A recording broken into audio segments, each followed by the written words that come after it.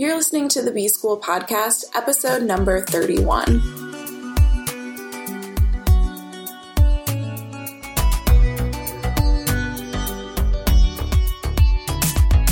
Welcome to the B School Podcast. I'm your host, Taylor Elise Morrison, and I'm sharing my journey of learning, unlearning, and growth in the hopes that you can do the same. Today, we are talking about saying thank you, and if you're like me, you may have listened to Thank You Next a lot over the past few months. And what I like about that song is that she's saying thank you to her exes. Thank you for what you taught me. And I can move on to the next one, but it doesn't have to be this horrible thing. I'm thanking you, and now I'm moving on to something better. And right now we're not talking about the moving on to something better piece, but that idea of saying thank you is something that I feel like is starting to get lost in our culture. I know for me as a kid, my mom always made me write thank you notes. So I remember I would be having my birthday party and my mom or my aunt, someone would always be writing down what I got and who it was from. And I knew that at some point over the next week, I would need to write this person a thank you note. And as a child, I thought it was so pointless. Like, I already said thank you in person. Why do I have to send them a handwritten thank you note and say thank you again?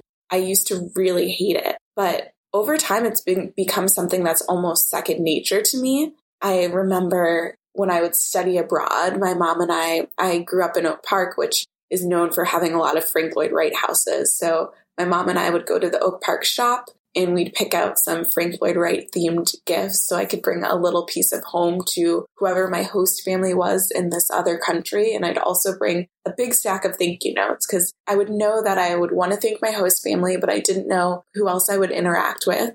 And so I just wanted to be prepared. And it felt so natural to bring these thank you notes and to really show my gratitude in that way.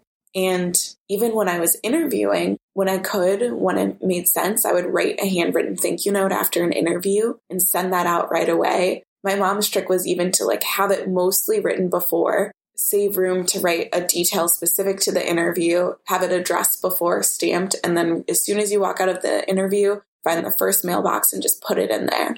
That's just the type of things that my mom taught me with regards to saying thank you. And even if I couldn't send a handwritten thank you note, because sometimes it's hard to find a specific address when you're interviewing at a huge company, then just sending a thank you email, a personalized, thoughtful thank you email. And when I got on the other side of interviewing and I was interviewing people, I was appalled at how few thank you notes I got.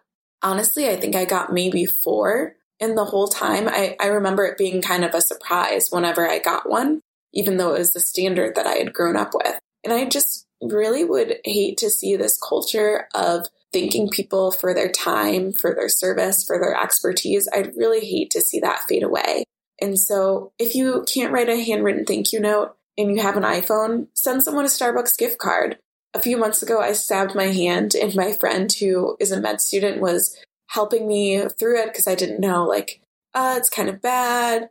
It's starting to turn black in one place. Do I need to go to the emergency room? All of this stuff. And she talked me through it. And I was just so thankful. So I sent her a Starbucks gift card on my phone. It wasn't anything huge. She didn't think that it was a big deal that she talked me through it. But to me, it was. And I wanted to say, thank you for your time. I really appreciate you being there for me. Let's do more of that. So my challenge for you today is just to find someone to thank. It could be writing a note and leaving it on a coworker's desk. It could be sending an email, a phone call, giving someone a gift card, whatever it is. I just really would like to see us thanking people more and creating a culture where we're appreciating each other. Even if we could do that and it would be 0.01% better, this world would be 0.01% better.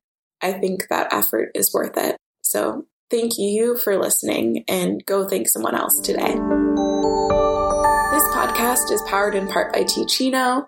They are a woman-owned company making herbal roasted teas, really bold coffee-like taste, but none of the caffeine. I am back on my mocha mint game. And if you want to try Teachino for yourself, go ahead and head over to taylorelise.com/tea. Thanks to Andres Rodriguez for the intro and outro music. You can keep in touch with me on Instagram at Taylor Elise Morrison. Elise is ELYSE. And check out the resources on my website at taylorelise.com.